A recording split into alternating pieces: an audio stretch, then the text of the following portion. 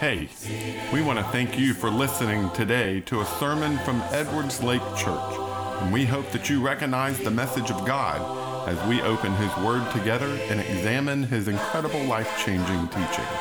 We pray that this message will challenge you, motivate you, or touch you in some way. Let's open the Bible together. We are going to finish up our series that we've been going through for the year on being continually devoted.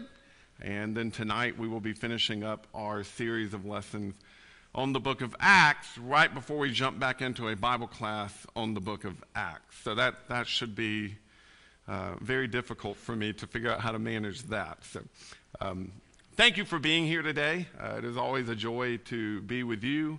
I tell you, the worship for some reason today has just been heartfelt. And it is always heartfelt, I am sure, but for some reason it has just hit me in a little bit of a different way today, and I thank you for being my family with which I can do that, and that's always good. It's nice to have visitors with us, the Goolsbys with us. I'm excited that Marshall and Lisa are with us just so we get to see the Goolsbys every now and then, so that we like y'all too. But excited about that. My family's with me, of course, so very thankful for that. Let's go ahead and jump into our lesson. We've been going through the 4 different focuses that the early church had over in Acts chapter 2 and verse 42, where it says they were continually devoting themselves to the apostles' doctrine and to fellowship, to the breaking of bread, and to prayer. And I would imagine you have that memorized by now, because we have read that almost every other week for an entire year. But I think it's an important passage of Scripture for us to have in our minds and in our hearts, because it allows us to consider whether we are focusing on the things that matter most, or whether we have allowed ourselves to get distracted to focus on other things. When the church began in Acts chapter 2, it says, by inspiration, they had 4 things they were most concerned with. And so we've spent the year spending a little bit of time with each one of these, and we are finishing up our series particularly on prayer today. And I hope as we've gone through prayer, maybe you've walked away with a little bit of a different perspective on prayer, that it is not about us, but it is about praying about things that are bigger than us. That does not mean it is wrong to pray about personal needs, and it does not mean that it is wrong to come to God when you do feel a need to come to God about a particular issue. But what we do need to consider is whether we are praying about the bigger things. And I think sometimes we struggle with that. There's a song that I want to read the words to you that's being played all through stores these days. It's one of those Christmas songs, as people call it.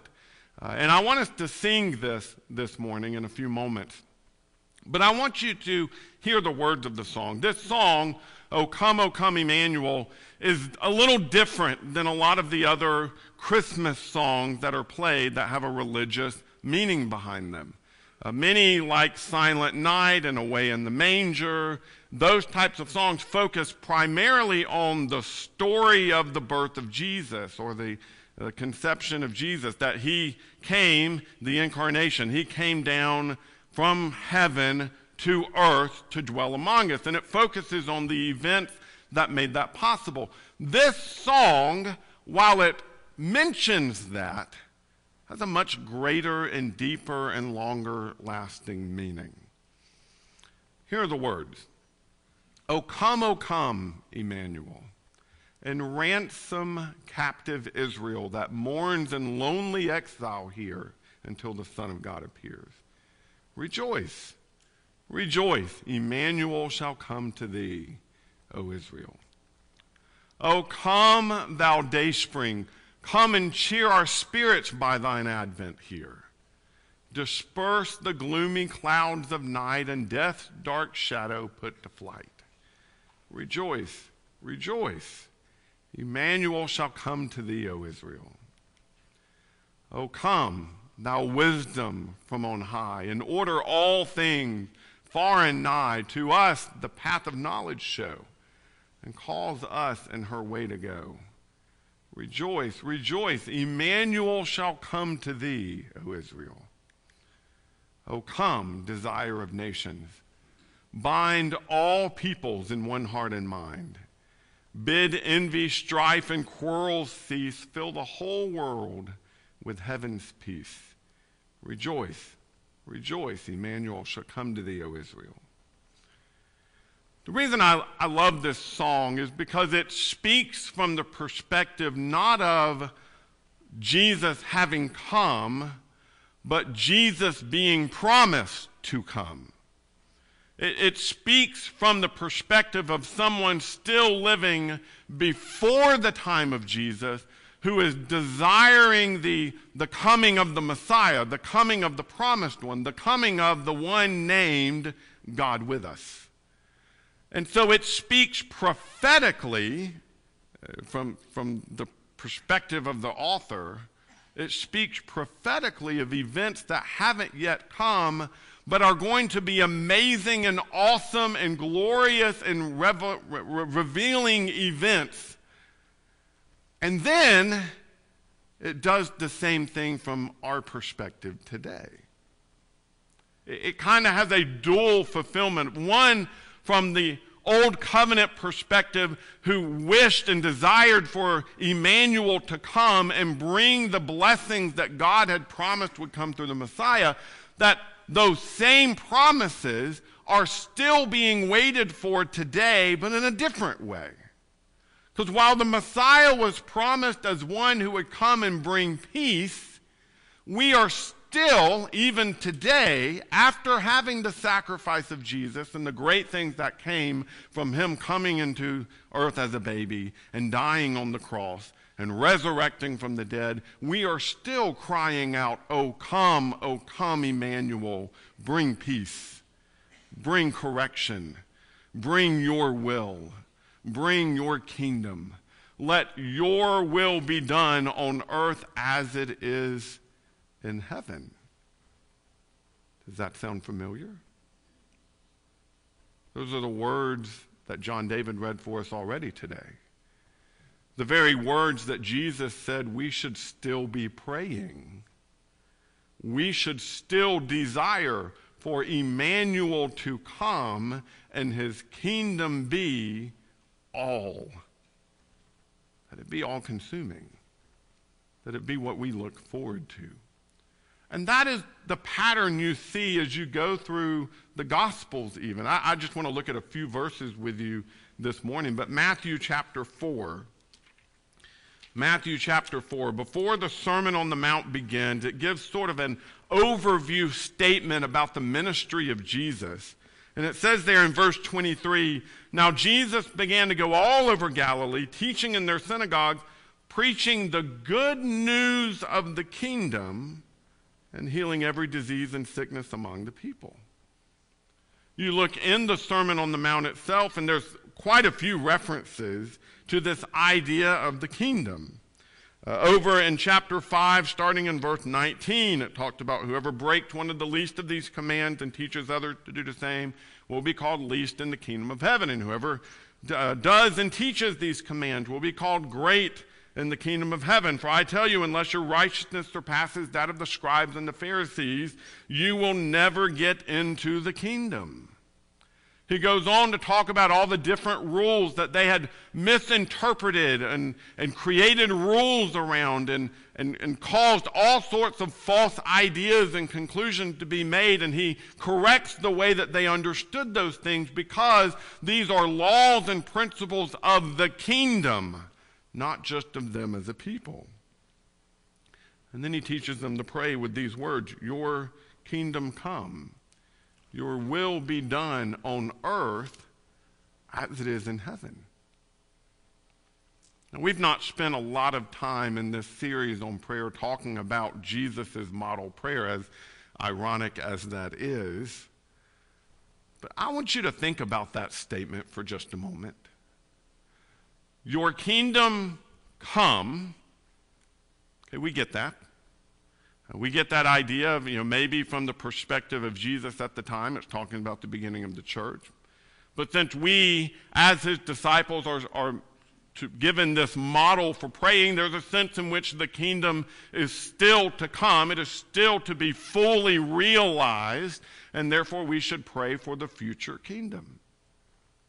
Listen to that second part. Your will be done on earth as it is in heaven. How disobedient do you think the residents of heaven are? You think there's an issue up there? Now, we know there are some in heaven who have disobeyed, if we're to understand the angels not keeping their proper place and being cast out into darkness, and you've got statements like that that are made, but as a whole, we don't picture heaven with the same struggle of disobedience that we picture earth, that we know earth is, do we? I mean, heaven is a place of righteousness and holiness and perfection, and it is where we go and we serve God unhindered. It is a place where there is worship eternally. It is a place that is pictured as paradise. Your will be done on earth the way it's done in heaven. Now, I don't think that what Jesus is telling us to pray for is that heaven be on earth or anything like that. What he's saying is, may we have the same desire of obedience now that we will have when heaven or when the kingdom is fully realized. May we truly learn righteousness and holiness now as your people. May we obey you today the way we will obey you then. Isn't that a glorious thing to think about? To pray about? That standard of love for his will? Verse 19 down through verse 21.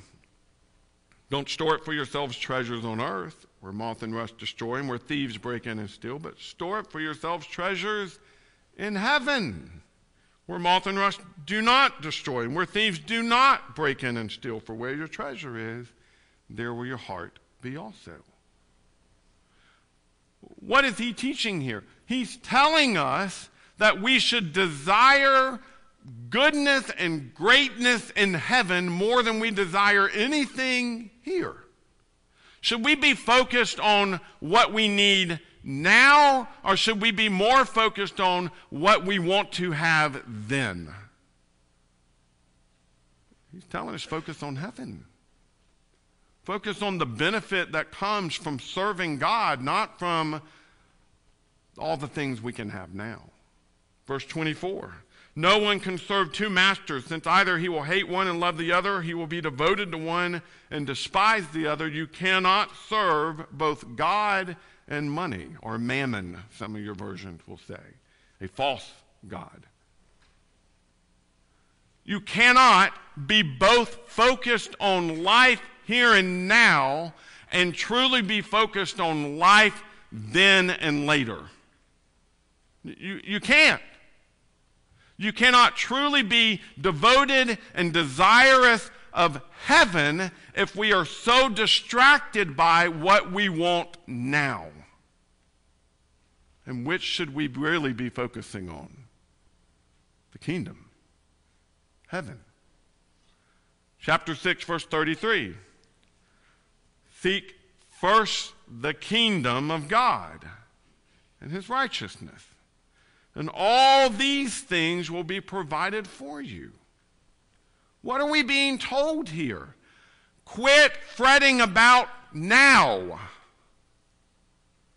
and start thinking of later. See, I find as I go through Scripture and I look at the things that Jesus prayed for, and I look at the things that the disciples prayed for, and the things that Paul lists in his epistles that he was praying for, there is an overwhelming focus in all of those prayers on praying for God's will be done on earth as it is in heaven, and praying that God's kingdom come, and praying that we be focused on the things of God and the will of God and the mission of God, and that we be entirely focused on the things that will come later instead of being focused on the things that we have now. Let me ask you, where do your prayers focus? Because mine tend to focus on now. Mine tend to focus on what I want now. Not even oftentimes what I need, but what I want now. That's where my mind and my heart go. Those are the things that I have most concerned myself with over the years. And I'm telling you, what you find in Scripture is if you will focus on the kingdom of God, all of those things, they disappear in your thinking. They become non-issues. They become the things you don't worry about. When you're focused on the kingdom of God, you don't worry about where food's going to come from today. When you're focused on all the things you want to have later when you are in heaven, you quit worrying about all the things you don't have now on earth. You find that focusing on the kingdom provides your greatest need. It provides clarity in the way that we think. It allows us to be more focused on the things that matter and the missions that matter and the decisions that we need to make. I have a sermon that I'm on the list of sermons to develop, but I'll give you a little preview of it. It is interesting that when you know the thing you need to focus on, all the other things become easier to make decisions about. Here's what I mean. If I know that I've jumped in my car and I need to get from here to Tampa, Florida, and I need to get there by 6 o'clock tonight, and as I pass an exit, I know I'm not going to make it by 6 o'clock tonight. Elijah's over there concerned about me, going, wowzers. I know that's not going to happen. I'm just hypothetical situation here. Okay, so I need to get there by 6 o'clock tonight, and I'm driving south of Atlanta, and there's Buc-ee's there at Warner Robins, and I really like Buc-ee's firecracker crackers, the really hot ones that are just, oh, they're so good, and I want to stop and get some. But if I stop and I see how many cars are in that parking lot and it's going to take me a good 20 minutes to stop, I'm not going to get to Tampa by 6 o'clock tonight. My decision's made for me. You don't stop. When I know my purpose, when I know my destination, when I know that I need to get there and I need to get there by a certain time, so many other decisions are made for me. I'm not going to stop by the bookstore and that's a big temptation for me and my family. Stop by that bookstore and browse for a while. Not if I got to get there. Not if I know I need to be there. And it makes all the other decisions for me. When my mind and my eyes are on the kingdom, it makes a lot of decisions for me. It gives me a lot of clarity. It allows me to quit being so distracted by whims and fancy and just be who I'm supposed to be. It allows me to realize that this interaction I'm having with my neighbor needs to be more than about how green their grass is. It allows me to know that my time is limited and I need to use it wisely. You see, when you're focused on the kingdom and the standard of the kingdom and what we should and shouldn't be doing because we desire for God's will to be done on earth the way it is done in heaven, it gives us a purpose. It gives us a very clear direction. It allows us to know exactly who we are and why we do what we do. And I think that's a struggle for too many Christians. They've lost sight of who they are and why they're supposed to do what they do. And ultimately, when we become kingdom-minded people, we become people who live by hope. We've become people who don't get bogged down with the worries and difficulties of life. You know what? I've got a health issue. Okay, this will either work out or it'll lead me to heaven. One or the other. I'm good. If it's financial straits, okay, either this will work out or it's not going to. Either way, my treasure's laid up somewhere else. There is nothing that can take away my hope when my eyes are on the kingdom. And I think that's why we need to be praying and focusing more on the kingdom.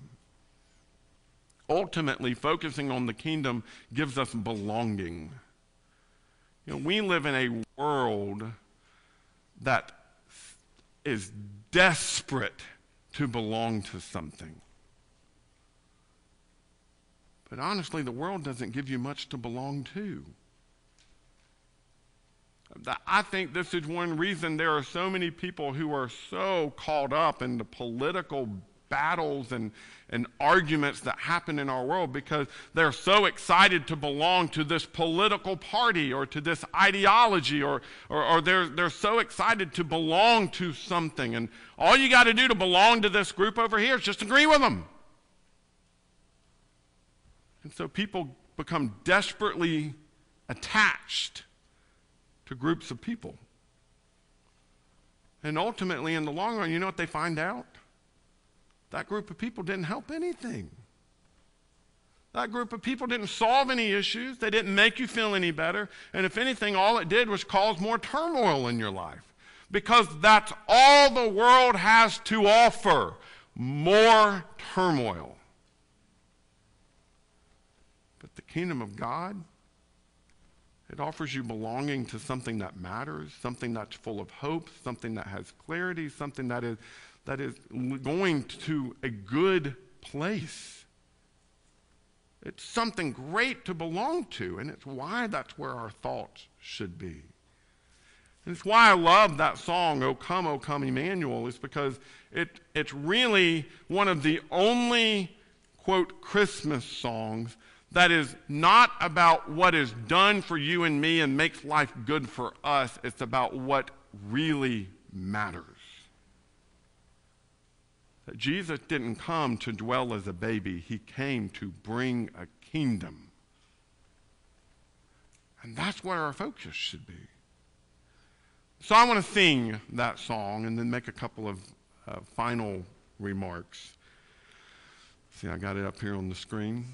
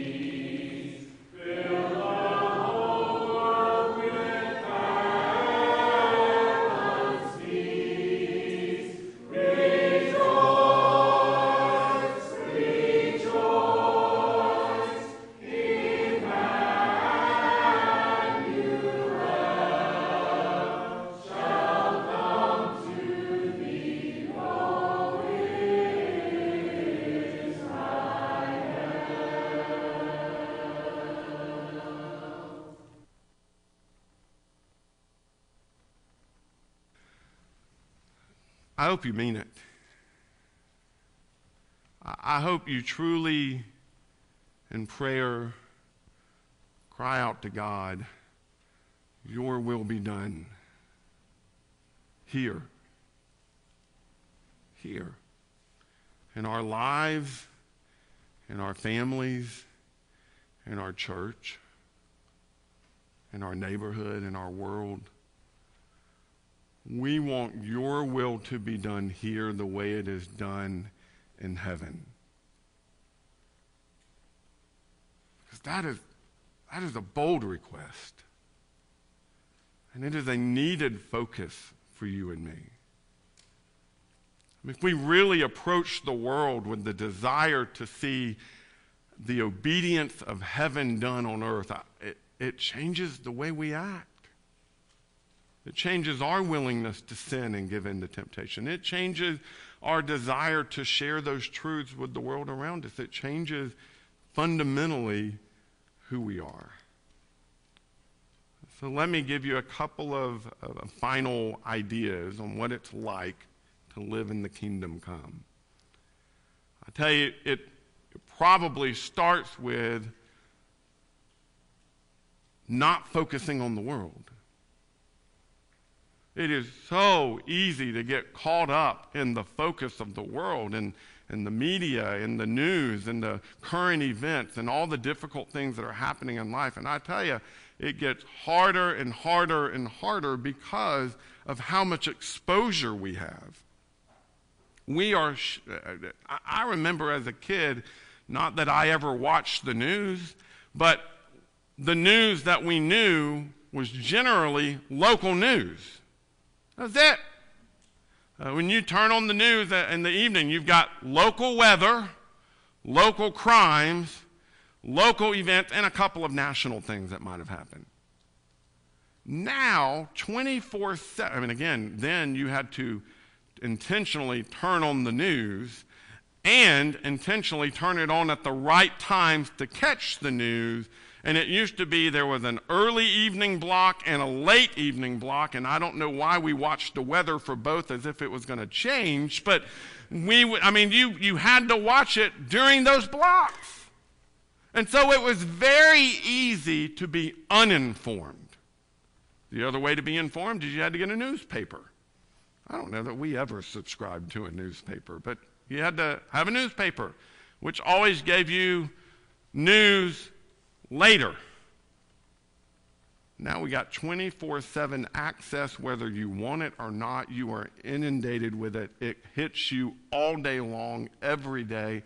People are just bombarded with news. And not local news, but not just national news, but international news. We are expected to know everything that is happening everywhere at all moments. How are we not distracted when that's the world we live in and the expectation we live by? I'm going to give you what I think is the most important news flash of the day. There is nothing happening in this world that is more important than what is happening in the kingdom. Nothing. There is nothing happening overseas that can rob you of your hope. There is no disaster that has fallen on man that God did not know was going to happen and is not protecting his people through that event and will bring them through it and will rescue them from it in the end. There is no news on this earth that should take precedence over the kingdom. So maybe we should just stop focusing on this earth. Maybe we should stop focusing so much on the church. I like to call them clubs. And what I mean by that is this. We should be focused on the kingdom church. But we get so focused on our individual little groups, and especially in places like Birmingham where there are so many of these individual little groups, that we start bickering and fighting and we don't get along and we have disagreements with this, that, and the other. And then people start worrying about stealing members and all of that kind of stuff that goes on. Brothers and sisters, we are part of one body. That's it. One body. We need to focus that way. Now, I'm not by any means erasing the fact that our elders have a special responsibility in watching out for the souls of this family, of this flock. They do. But for the rest of us, we're a kingdom. We need to stop focusing on our comfort. And I have said this for years, and I continue to say it. I do not believe there is another temptation that has fallen on men that is more destructive than comfort. God never promised comfort. We got to get past that. Being a part of a kingdom, being a part of the Lord's army, being a part of the world, part of a group that is separated from this world is an uncomfortable reality. And we need to be okay with that. We need to start focusing on the kingdom's success. Not our local club success, not our membership roles on a local basis. Start focusing on the kingdom's success. When I first started preaching, there was a man there named John. And John, he had been an elder in another congregation years before. He was an older man, and we were talking about evangelism and the work of the church and those sorts of things. And he very pointedly and purposefully told me a story of when he was an elder. And the reason he stopped being an elder is because they, at that congregation where he had served years before, had started a radio program. And that radio program, because it was an AM station, the bandwidth, it reached from one shore to the other in the state of Florida. So it went all the way from Tampa, all the way over to Orlando, from coast to coast. They kind of just a band across the state of Florida. Their radio program reached the whole state. And they were getting contacts and Bible studies across the whole state. And the other elders shut the radio program down because they were spending too much time teaching people that weren't showing up in their pews.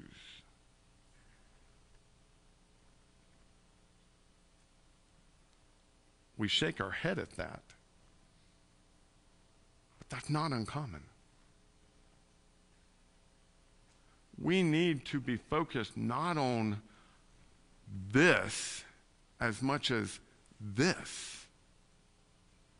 That we've got a kingdom that we are a part of, and we need to be focused on that kingdom succeeding in whatever manner that is. And that means we need to be proclaiming that He is Lord, He is a Savior, He has redeemed us, that He is a sacrifice, that He is amazing, that we need to be talking about Jesus and about what He has done for us. We need to start focusing on Jesus' involvement in our personal lives, that He is our instructor, that He is in control, that He has the right to tell us we can and we cannot, and that we should obey Him without any question because we desire His will to be done on earth, even in our own lives, as it is done in heaven. Can we say that? I tell you, we need to start living for something better than this life has to offer.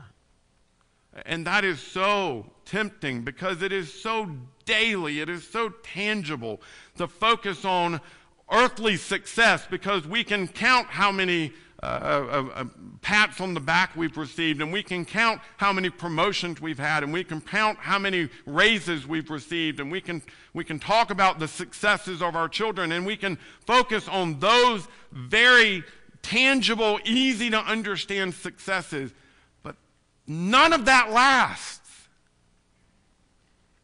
And the only success that does is belonging to Him and to His kingdom. You want to know how to live for the kingdom, to live with that idea of your kingdom come, your will be done on earth as it is in heaven. It is that we start living for heaven. And that should guide our every decision. And I'm going to tell you right now, our prayers should reflect those changes. I think it's Benny. I'm going to embarrass Benny for a minute, but Benny and I have had this conversation on a couple of occasions. Why is it that we are so good about praying for someone's physical needs, but we rarely ever get up and pray about someone's spiritual needs? It's a great question. Because what really matters? What is of greater importance? Someone's comfort in life or someone's comfort in death? What really matters? Our prayers should be a reflection of our focus. And if our focus is on the kingdom of God and His righteousness, if our focus is on His kingdom come, if our focus is on His will being done, that's what our prayers would be about. And brothers and sisters, that's what they should be about. And I'm going to challenge you. You go back and look at the prayers through the book of Acts, the prayers that Paul offers in his epistles, the things that Peter talks about praying about in his letters. When you go back and look at the things John prayed about and look at the prayers of Jesus, you're going to find an overwhelming focus not on this life, but a focus on the life to come. And I encourage you, if you're not a child of God, that's where you need to begin, focusing on the life to come. If you're not a Christian, that's where to start. You need to become committed to Jesus and serve Him. You need to make your life about Him, not about you. And you show that by repenting of your life without Him, turning away from that life, admitting and accepting Him as a Lord, as your Lord, your personal Lord who has the right to tell you what to and not to do, and being baptized into Christ. If you've not done that, today's a good day. You could end this year right if you'll do that today. If you need the invitation to get your life right, maybe you just need prayers from the saints. Maybe you need help. Maybe you've got something good that's happened that you want to share with the saints. That's a worthwhile thing to come forward and talk to the family about. Whatever your need is, though, I'm going to guarantee you, you're not going to find it sitting in a pew. You're going to find it by taking action to do what is right. So I encourage you, if you're not a child of God, come forward and let us know how we can help you as we stand and sing this song. Hosanna, you're my King. Thanks for listening and studying God's Word with us. We want to help you draw closer to Jesus as your Lord. If you feel some need as a result of today's message, whether that be a need to seek God's salvation, or you are just in the need of prayers, please reach out to us. You can find out more about us, including contact information, at edwardslakechurch.org. If you want to continue to open God's Word with us, please check out other sermons on our podcast, or come visit with us at Edwards Lake Church anytime you can. Thanks again, and we pray God's blessings for you.